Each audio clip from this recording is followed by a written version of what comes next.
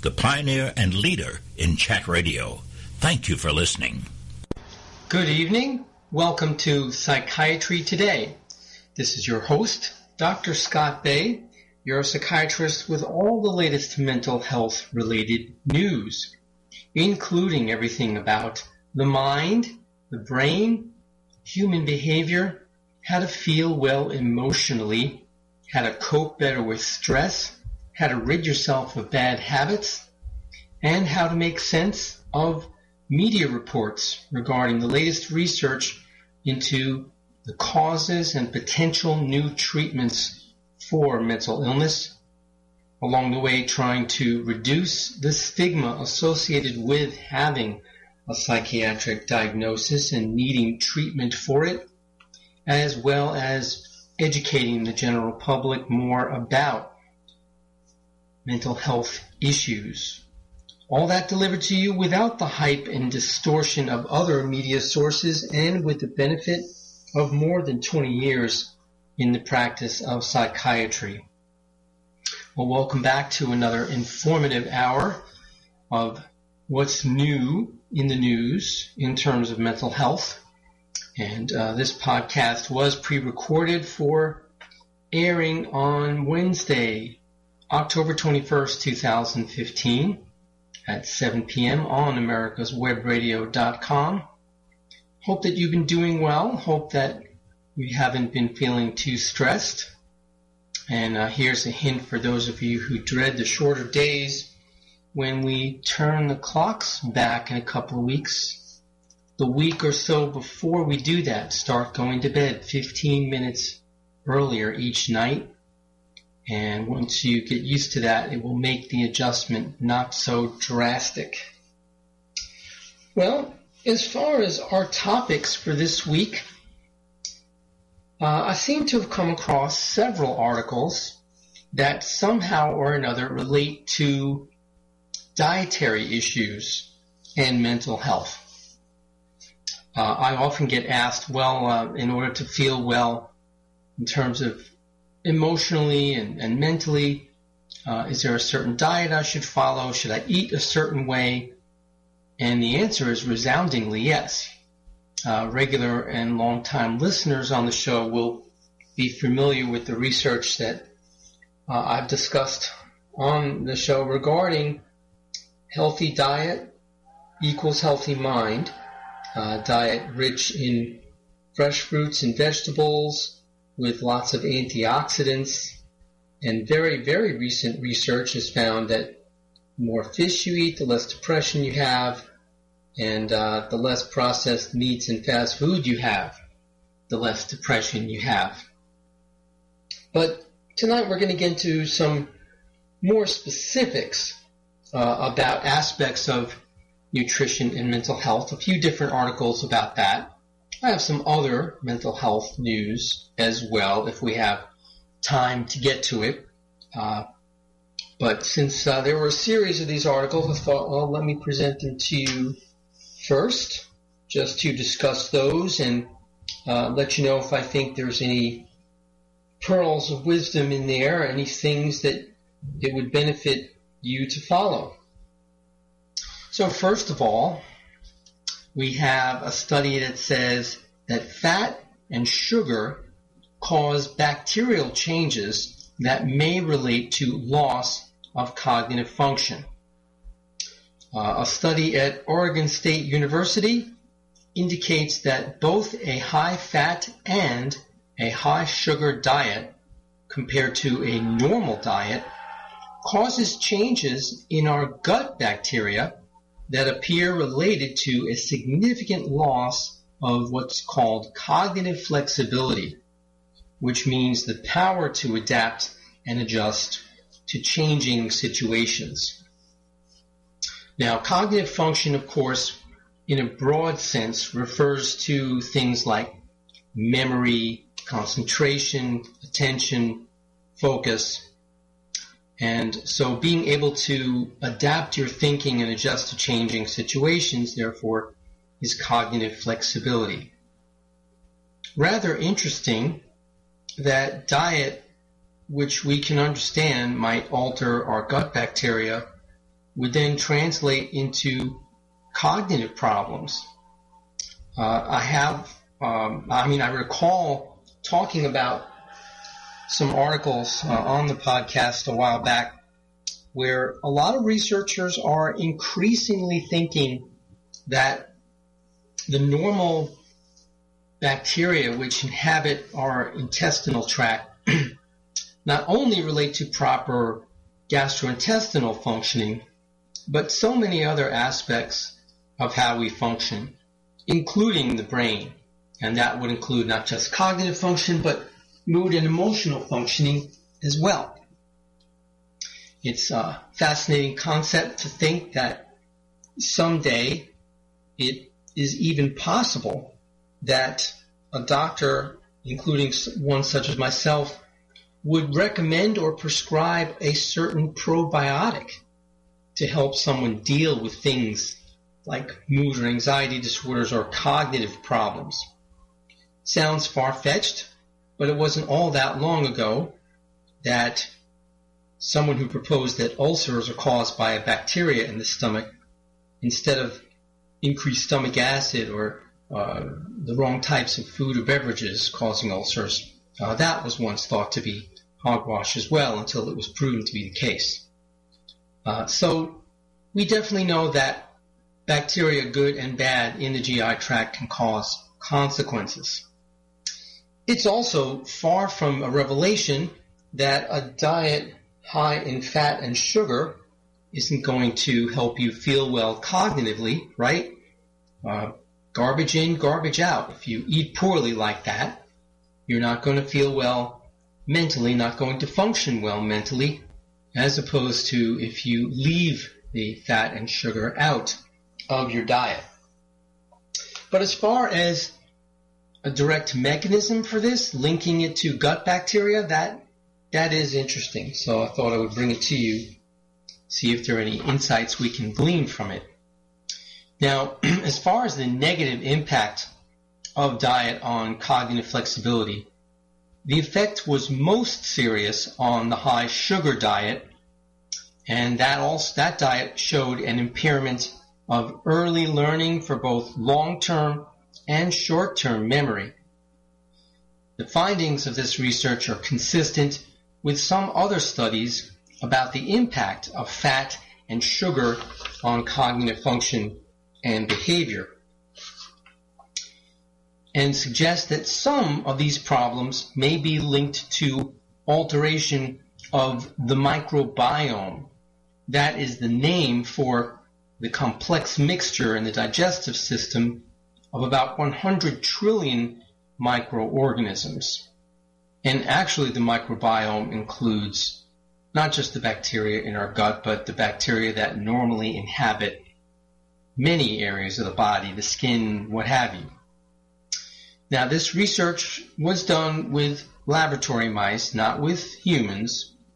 They had them consume different diets and then had them face a variety of tests, such as water maze testing, to monitor changes in their mental and physical function and associated impacts on various types of bacteria. Now, I'm the first to admit the mouse brain, while it's still a mammalian brain and has basic structures and pathways that are somewhat analogous to more advanced brains like those we have in our heads,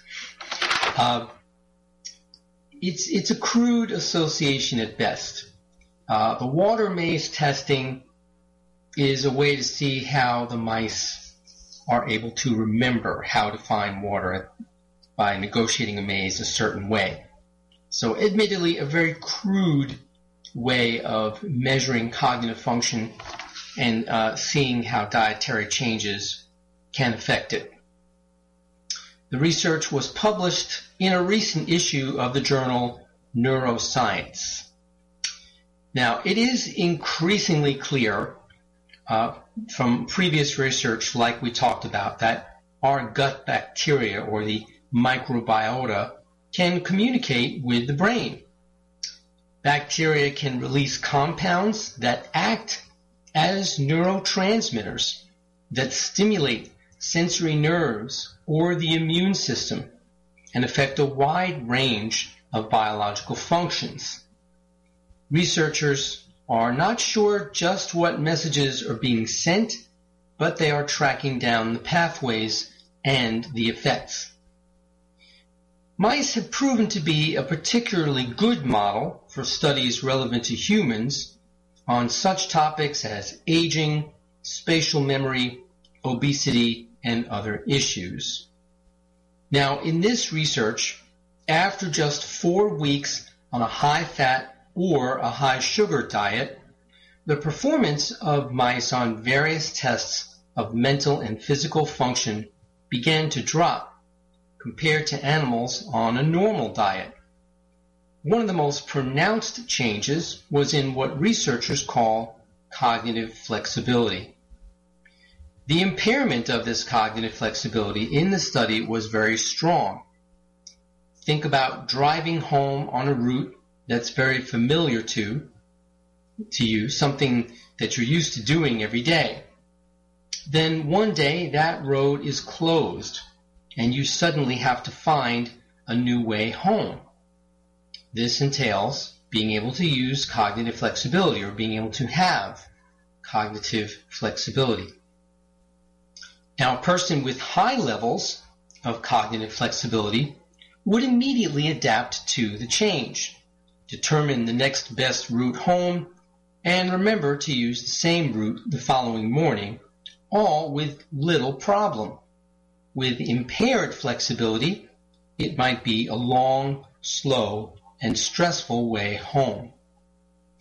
This study was done with young mice, which ordinarily would have a healthier biological system that's better able to resist pathological influences from their microbiota. The findings might be even more pronounced with older mice or humans with compromised intestinal systems. What's often referred to as the so-called Western diet, or foods that are high in fat, sugars, and simple carbohydrates, has been linked to a range of chronic illnesses in the United States, including the obesity epidemic and an increased incidence of Alzheimer's disease. Well, let's finish our thoughts on this research, and then we'll get to a couple more articles about potential dietary issues relating to the brain and mental health. So we'll be right back after this break. You're listening to Psychiatry Today with Dr. Scott. The disease of addiction is a life-altering challenge, not just for the person suffering its effects, but also for the family and friends who support and love the one caught in its grasp. What should be the course of treatment? Who is the best person to render treatment? And what is the best place to go for the care that is needed? We know that you want answers to these and many more questions. Call 770-696-9862 and speak to a representative of the Atlanta Healing Center. They can tailor a program specifically designed to address the needs of the person suffering with an addiction, or give you guidance as to where that help may be found. Information is the key, and the trained staff at AHC is here to assist. If you wish, you can also get more information on the website located at www.atlantahealingcenter.com. The Docs for Patient Care Foundation is your way to join the fight and become a member of an organization created by doctors for patients, dedicated to fighting for your healthcare freedom and preserving the doctor-patient relationship.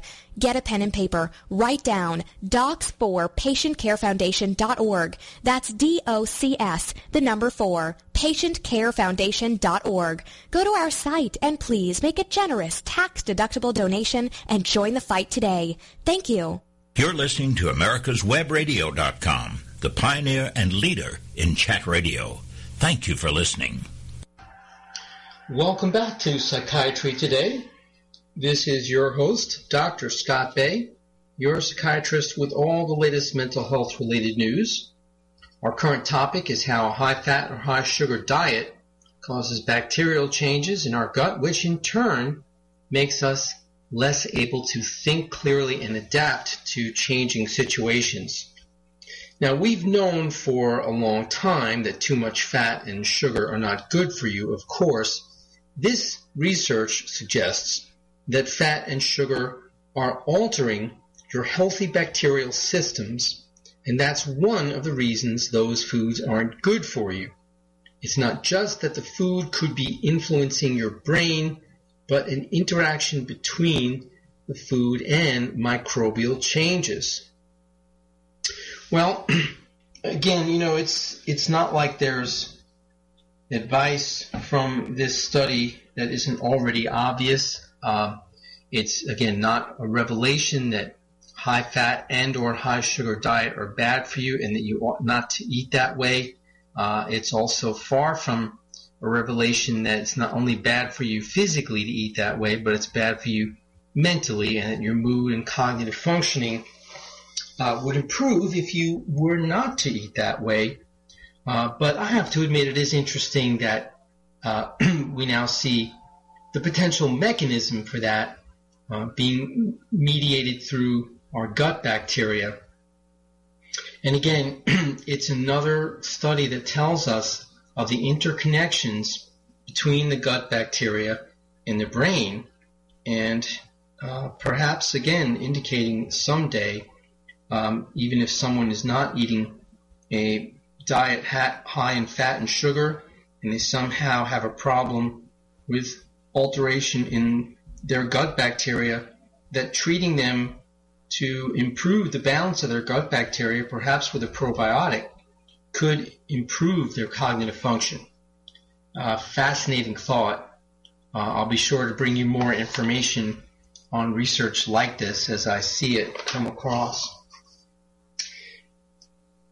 All right, so this next article is, it proposes something that we might be able to eat that would have a positive effect on the brain. And when I see studies like this, well, eat this, it's good for your brain, unless it's something that is obvious, like a general overall dietary approach, like the diets we've talked about that are rich in fresh fruits and vegetables, lean meats and fish, low on processed meats, low on fast food.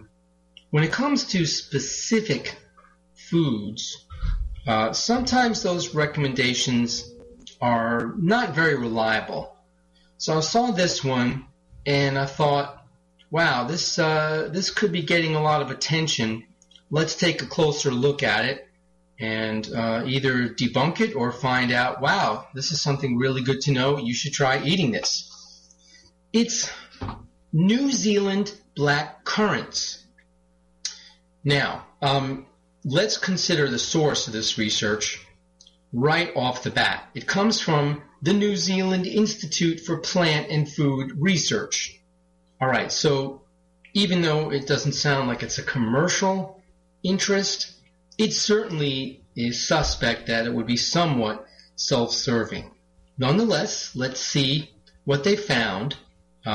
Just to sum up, they found that New Zealand black currants are good for keeping us mentally young and agile, which is a finding that could have potential in managing the mental decline associated with aging populations, or even helping people with brain disorders such as Parkinson's disease or depression. The research apparently has shown that New Zealand black currants are good for keeping us mentally young and agile, a finding that could have potential in managing these mental declines, as I said.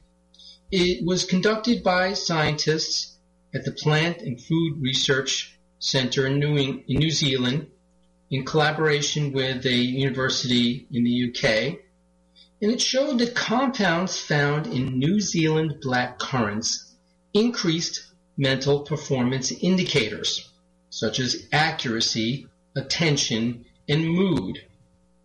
Now, the study also showed that juice from a specific New Zealand black currant type, the blackadder, also reduced the activity of a family of enzymes called monoamine oxidases, which regulate serotonin and dopamine concentrations in the brain. These chemicals are known to affect mood and cognition and are the focus for treatments of both neurodegenerative symptoms associated with Parkinson's disease and mood disorders, including stress and anxiety.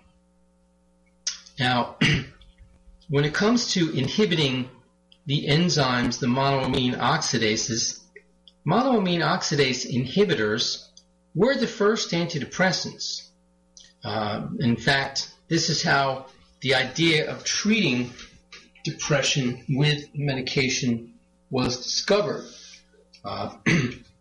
There were patients in tuberculosis sanatoriums in the late 40s and early 50s who were taking tuberculosis antibiotics, which by coincidence, one of which, iproniazid, happened to also be a monoamine oxidase inhibitor.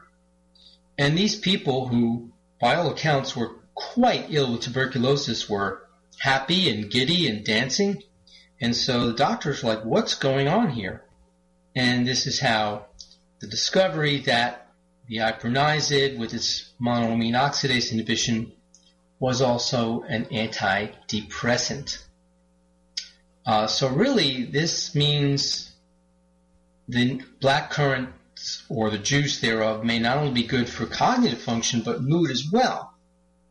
The research was published online in a recent issue of the Journal of Functional Foods. Participants in the study, 36 healthy adults between ages 18 and 35, consumed a 250 milliliter drink prior to conducting a set of demanding mental performance assessments.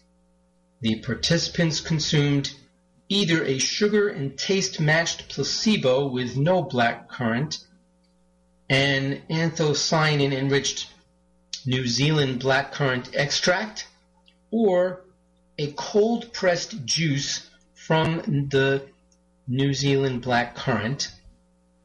The assessment showed that after consuming the enriched drink or just the juice, attention and mood were improved while mental fatigue was reduced.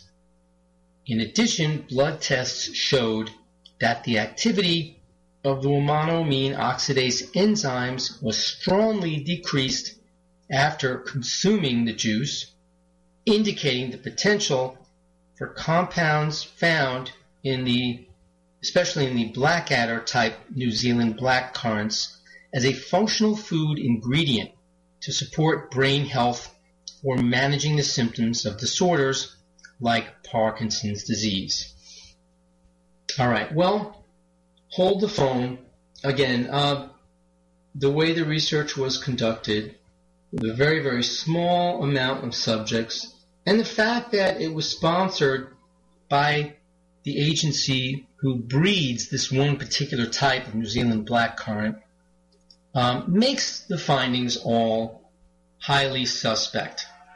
So I would not run out and try to find New Zealand Blackadder blackcurrants. If you could, they probably would be very expensive. A highly specialized imported item like that. I would not try to import them directly from New Zealand. I would not try to find other types of blackcurrants you should eat or their juice or buy any blackcurrant related supplements. Just hold the phone. First of all, the fact that they would see a noticeable effect in cognitive function right after drinking the juice, I don't know. I think that's quite a bit to ask. And until there's research done on this in an independent fashion, conducted by researchers who have no interest in anything to do commercially with the product and were not directly involved in the development of the product, and that research would be conducted in the classical, scientifically sound way, a double-blind study, meaning neither the researchers nor the subjects know who's drinking what, and also controlled by a placebo, meaning they could get either the real blackcurrant drink or a placebo drink, and again, neither the researchers nor the subjects would know. Until we see that, don't rush out to be buying these blackcurrants or drinking the juice. There was a similar fad not too long ago where it concerned tart cherries and tart cherry juice. That was supposed to prevent Alzheimer's, supposed to improve cognitive function. The bottom line is that berries, or all kinds of fruits, but especially berries, we know are very good for you, especially your brain. This is not news. This is not a revelation. But it's not like there's some super food or beverage that you're going to drink it down and then boom, instantly you're going to feel and function better. I promise you that's way too much to ask. So whether you want to eat black currants or whether you want to eat strawberries or blueberries or blackberries or raspberries, by all means, go out and buy berries. Press them to make juice yourself if you want. Don't buy the juice. It's much better to make it from the fresh fruit. We know that all of these berries and other types of fresh fruits are rich in healthy antioxidants. They're good for brain function. But it's a question of having them in your diet on a regular basis, not just when you eat them or drink their juice that you're going to feel and function better. But as part of a healthy diet, yes, berries definitely should be in there, and they definitely will help with mood and with cognitive function. So this is a good illustration of how you can't take media reports about research into mental health issues seriously unless you know the background. All right, we have another commercial break. We'll be right back with more after that. You're listening to Psychiatry Today with Dr. Scott. Perhaps you are struggling to cope with the disease of addiction. If not, you probably know a family member or friend that needs help in battling the cravings and the personal and professional damage done by the effects of drugs or alcohol. Get a pen and paper and be ready to write down the following.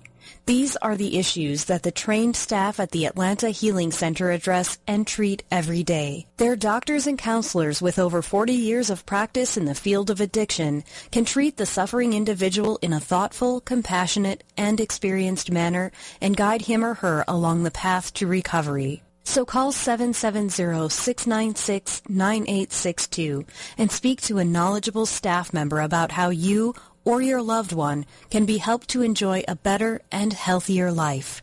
More information is also available on the website at www.atlantahealingcenter.com. This is Daryl Pullis inviting you to listen to America's Homegrown Veggie Show right here every Saturday morning at 10 Eastern Time. Great guests, great tips, and valuable information about growing your own vegetables, fruits, and herbs.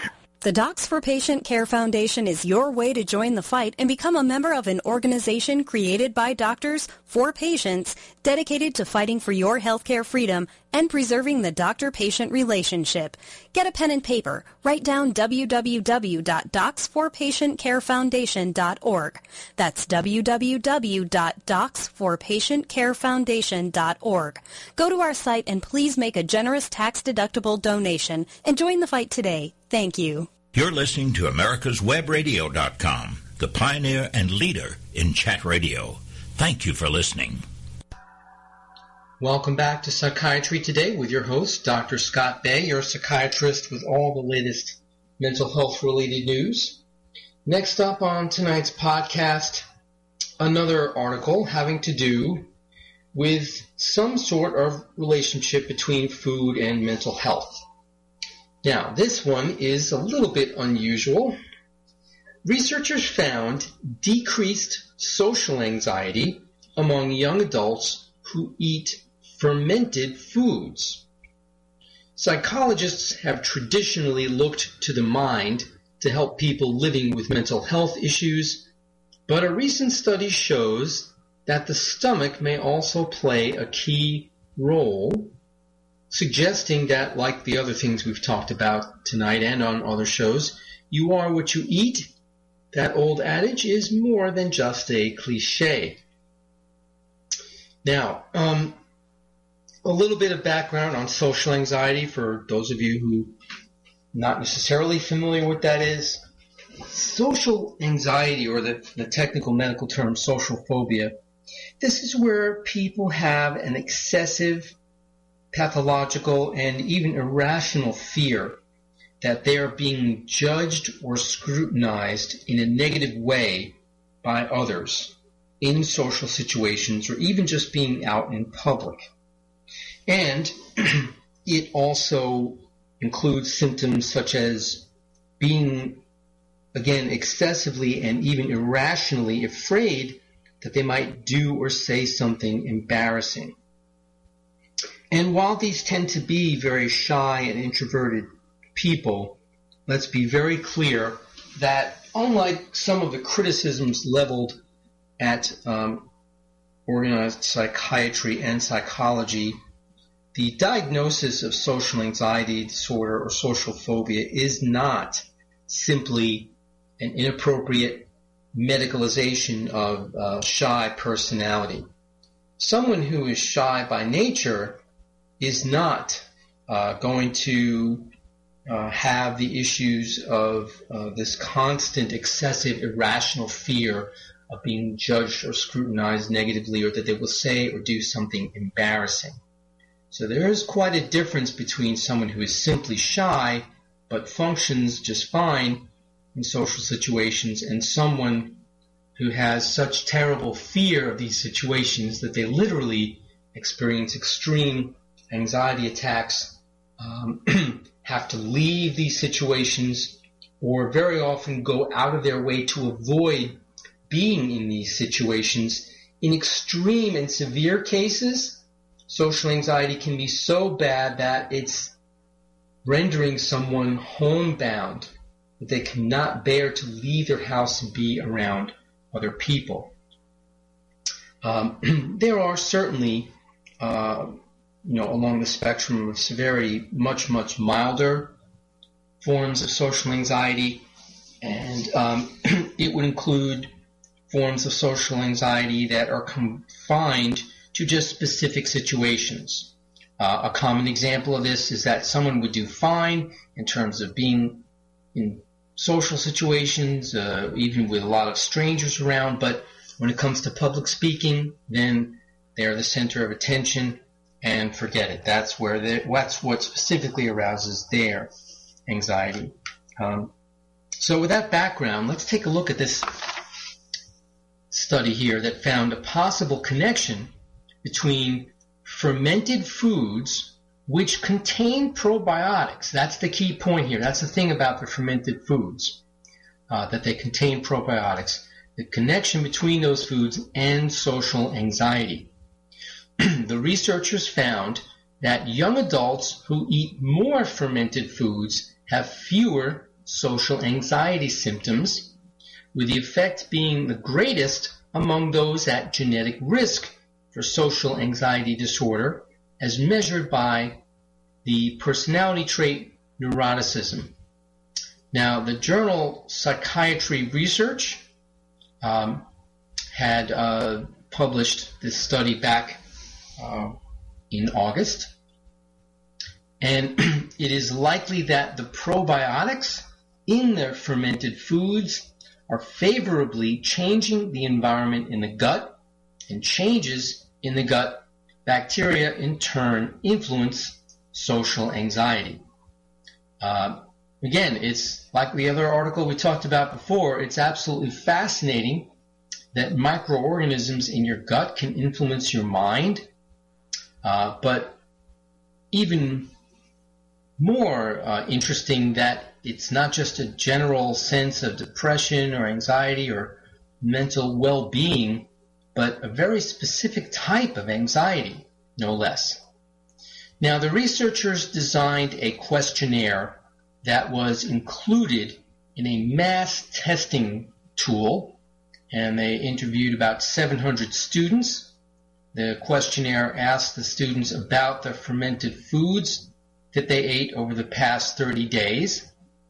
It also looked at other factors which could influence the findings, such as how often they exercise and the average consumption of fruits and vegetables, so that the researchers could control for healthy habits outside of fermented food intake. The main finding was that individuals who had consumed more fermented foods had reduced social anxiety, but that was qualified by an interaction with neuroticism. What that means is that the relationship was strongest among people that were high in neuroticism.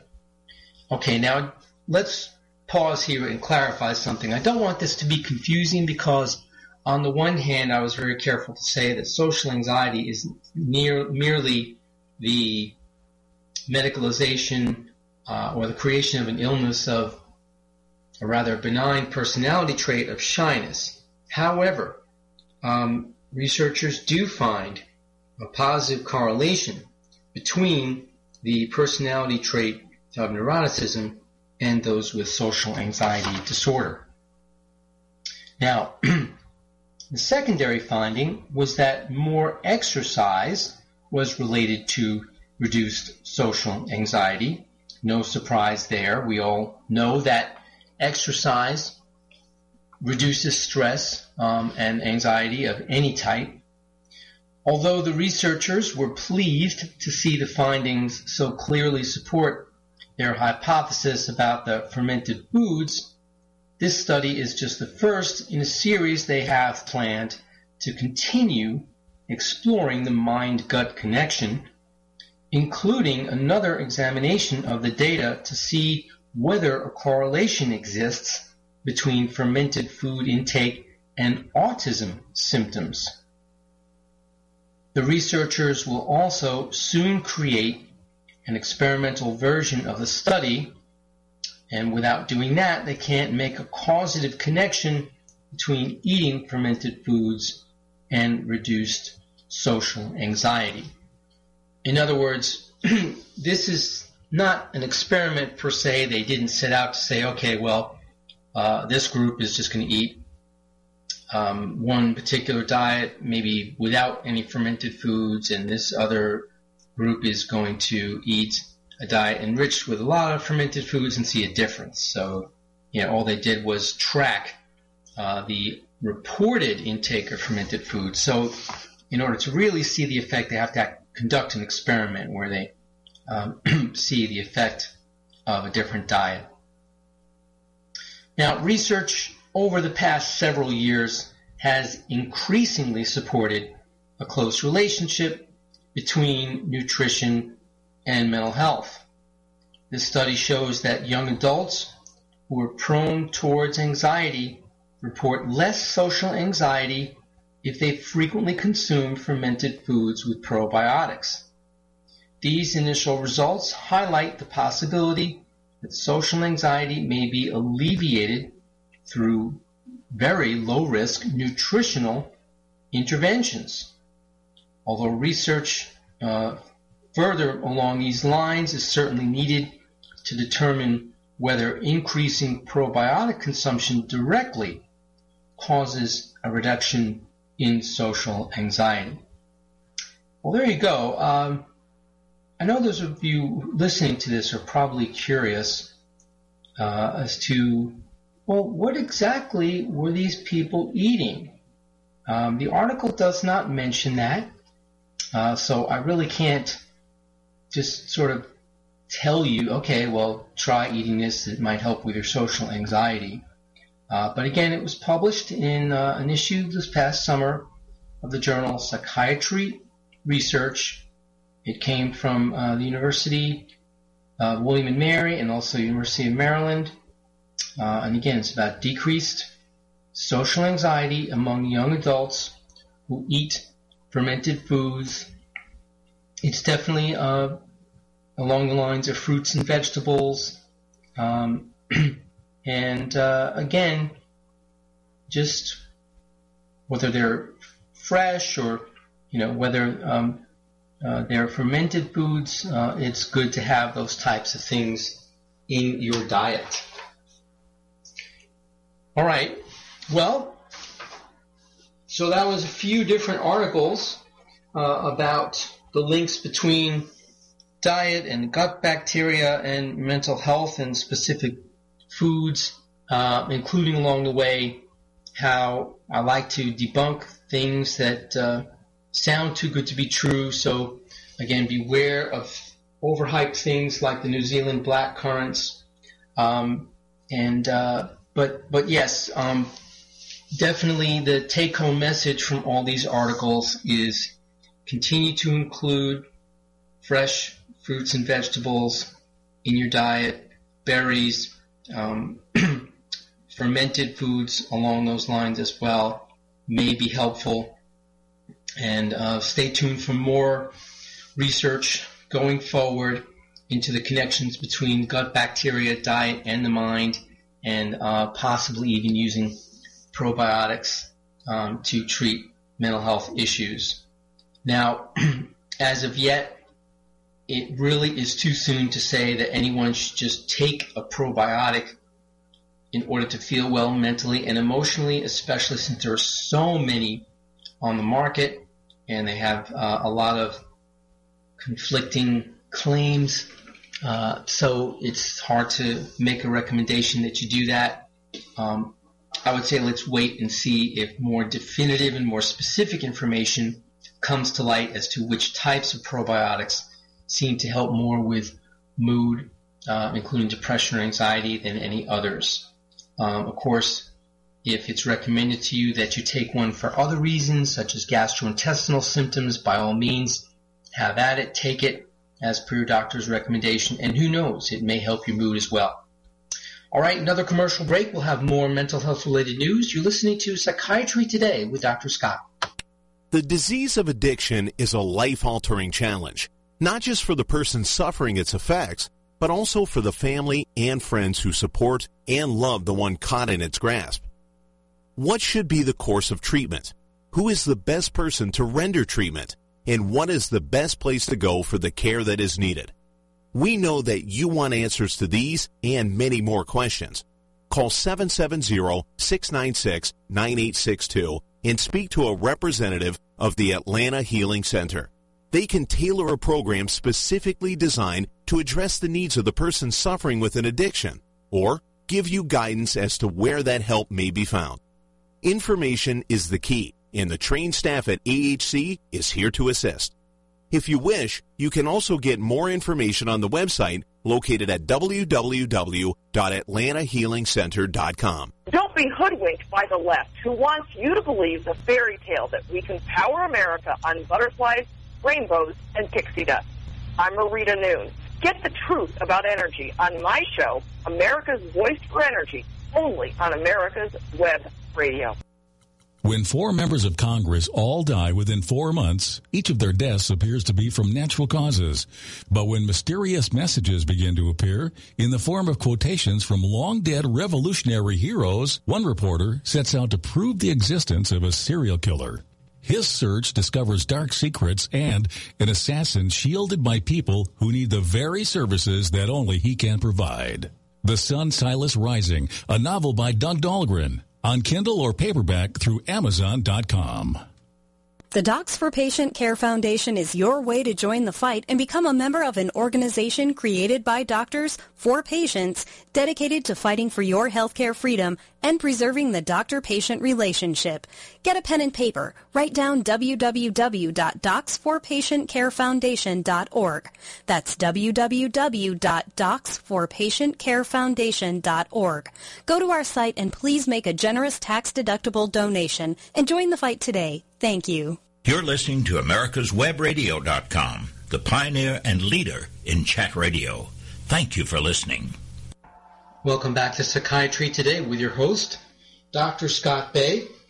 Next up on tonight's podcast, An artificial neuron mimics the function of human cells. A neuron is a brain cell. Scientists at Sweden's Karolinska Institute, a leading information source for all things neuroscience, have managed to build a fully functional neuron by using organic bioelectronics. This artificial neuron, again brain cell, contains no living parts, but is capable of mimicking the function of a human nerve cell and communicate in the same way as our own neurons do. I saw this article, I thought to myself, this is unbelievable. This is the stuff of science fiction. So I decided I had to take a closer look and talk to you about it. Now, neurons are isolated from each other and communicate with the help of chemical signals, commonly called neurotransmitters or signal substances. Inside a neuron, these chemical signals are converted to an electrical action potential or voltage change, which travels along the axon or the body of the neuron until it reaches the end of the brain cell, where there is a gap between it and the next brain cell called the synapse. That's why they say the neurons are isolated from each other, because there's this tiny little gap. And what happens is the chemical neurotransmitters, or signal transducers, if you will, travel across the synapse to the next brain cell, which then triggers the electrical signal to be propagated down the pathway from one brain cell to the next. It's converted to the release of chemical signals, which go cell to cell by diffusion, and thus relay the signal to the next nerve cell and the next and the next and so on. Now, to date, the primary technique for neuronal stimulation in human cells is based on electrical stimulation. But scientists at the Swedish Medical Nanoscience Center at the Karolinska Institute have now created an organic bioelectronic device that is capable of receiving chemical signals which it can then relay to human cells. Their artificial neuron is made of conductive polymers, and it functions like a human neuron.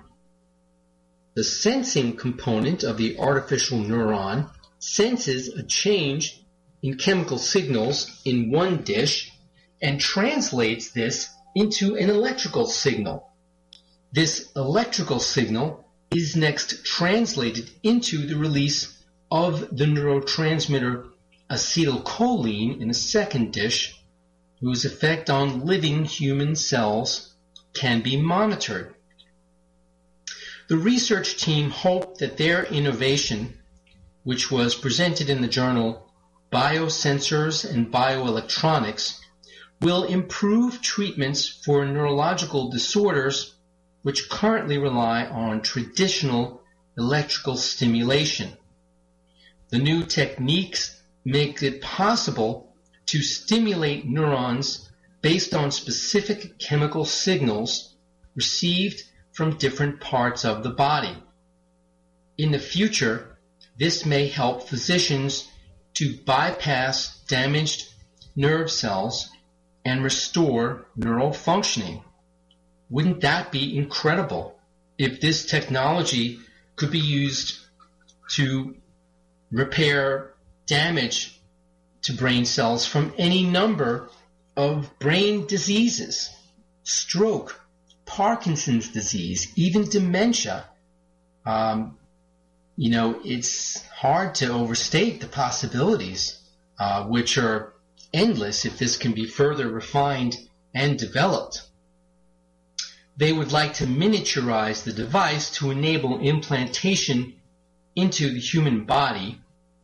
In the future, by adding the concept of wireless communication, the biosensor could be placed in one part of the body and trigger release of neurotransmitters at distant locations.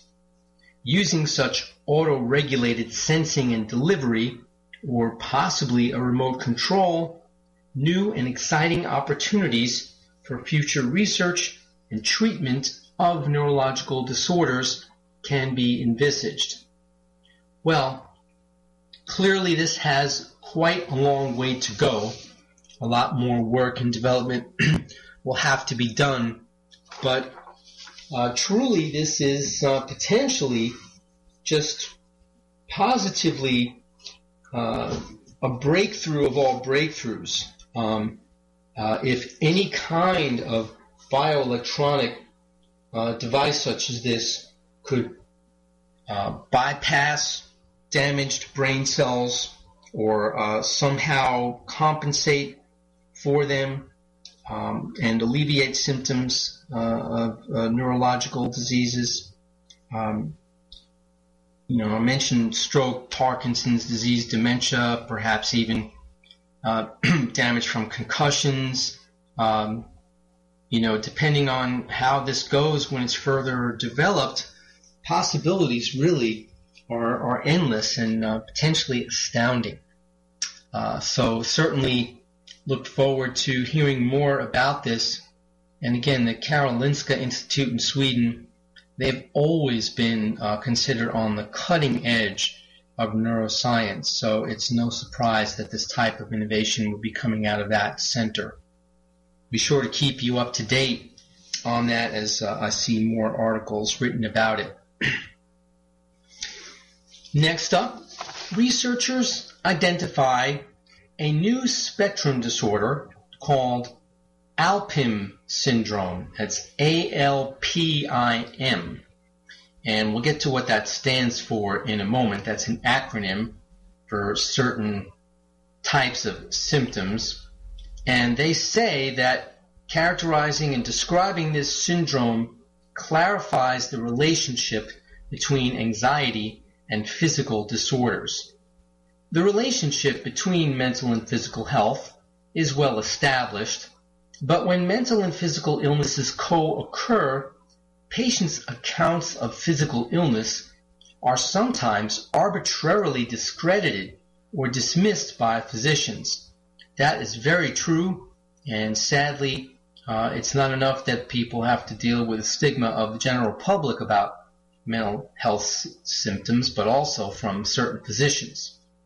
Researchers at the State University of New York Downstate Medical Center in Brooklyn, New York, have documented a high rate of association between panic disorder and 4 domains of physical illness. The research could alter how physicians and psychiatrists view the boundaries within and between psychiatric and medical disorders.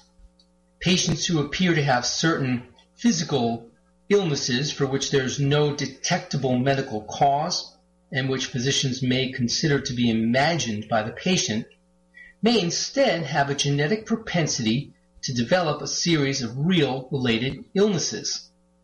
The researchers found a high correlation between panic disorder, bipolar disorder, and physical illness, with significantly higher prevalence of certain physical illnesses among patients with panic disorder. Panic disorder itself may be a predictor for a number of physical conditions previously considered unrelated to mental conditions. The study was published in a recent issue of the Journal of Neuropsychiatry and Clinical Neurosciences. The researchers proposed the existence of a spectrum syndrome comprising a core anxiety disorder and 4 related domains, for which they have coined the acronym ALPIM. A stands for anxiety disorder, mostly panic disorder.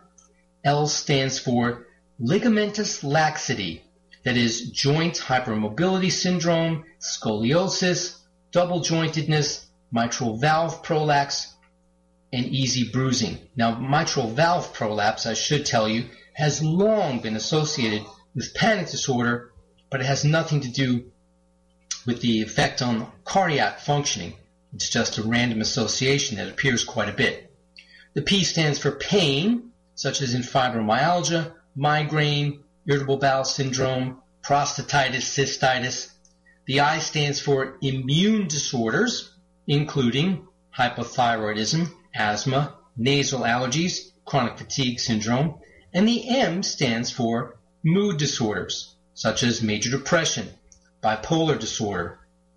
2/3 of the patients in the study with mood disorder had diagnosable bipolar disorder, and most of those patients had lost their response to antidepressants. Not surprising given that they shouldn't give people with bipolar disorder antidepressants in the first place. Now, this proposed Alpin syndrome contains significant elements of previously described spectrum disorders. Primary contribution is to add novel elements and groupings and to shed light on how they overlap. And there was a high prevalence of physical disorders among patients with panic disorder compared to the general population. They found the joint laxity in almost 60% of patients compared to 10 to 15% in the general population. The fibromyalgia was in 80% of the subjects compared to only 2 to 5% in the general population, and allergic rhinitis in over 70% of the subjects, whereas its prevalence is approximately 20% in the general population.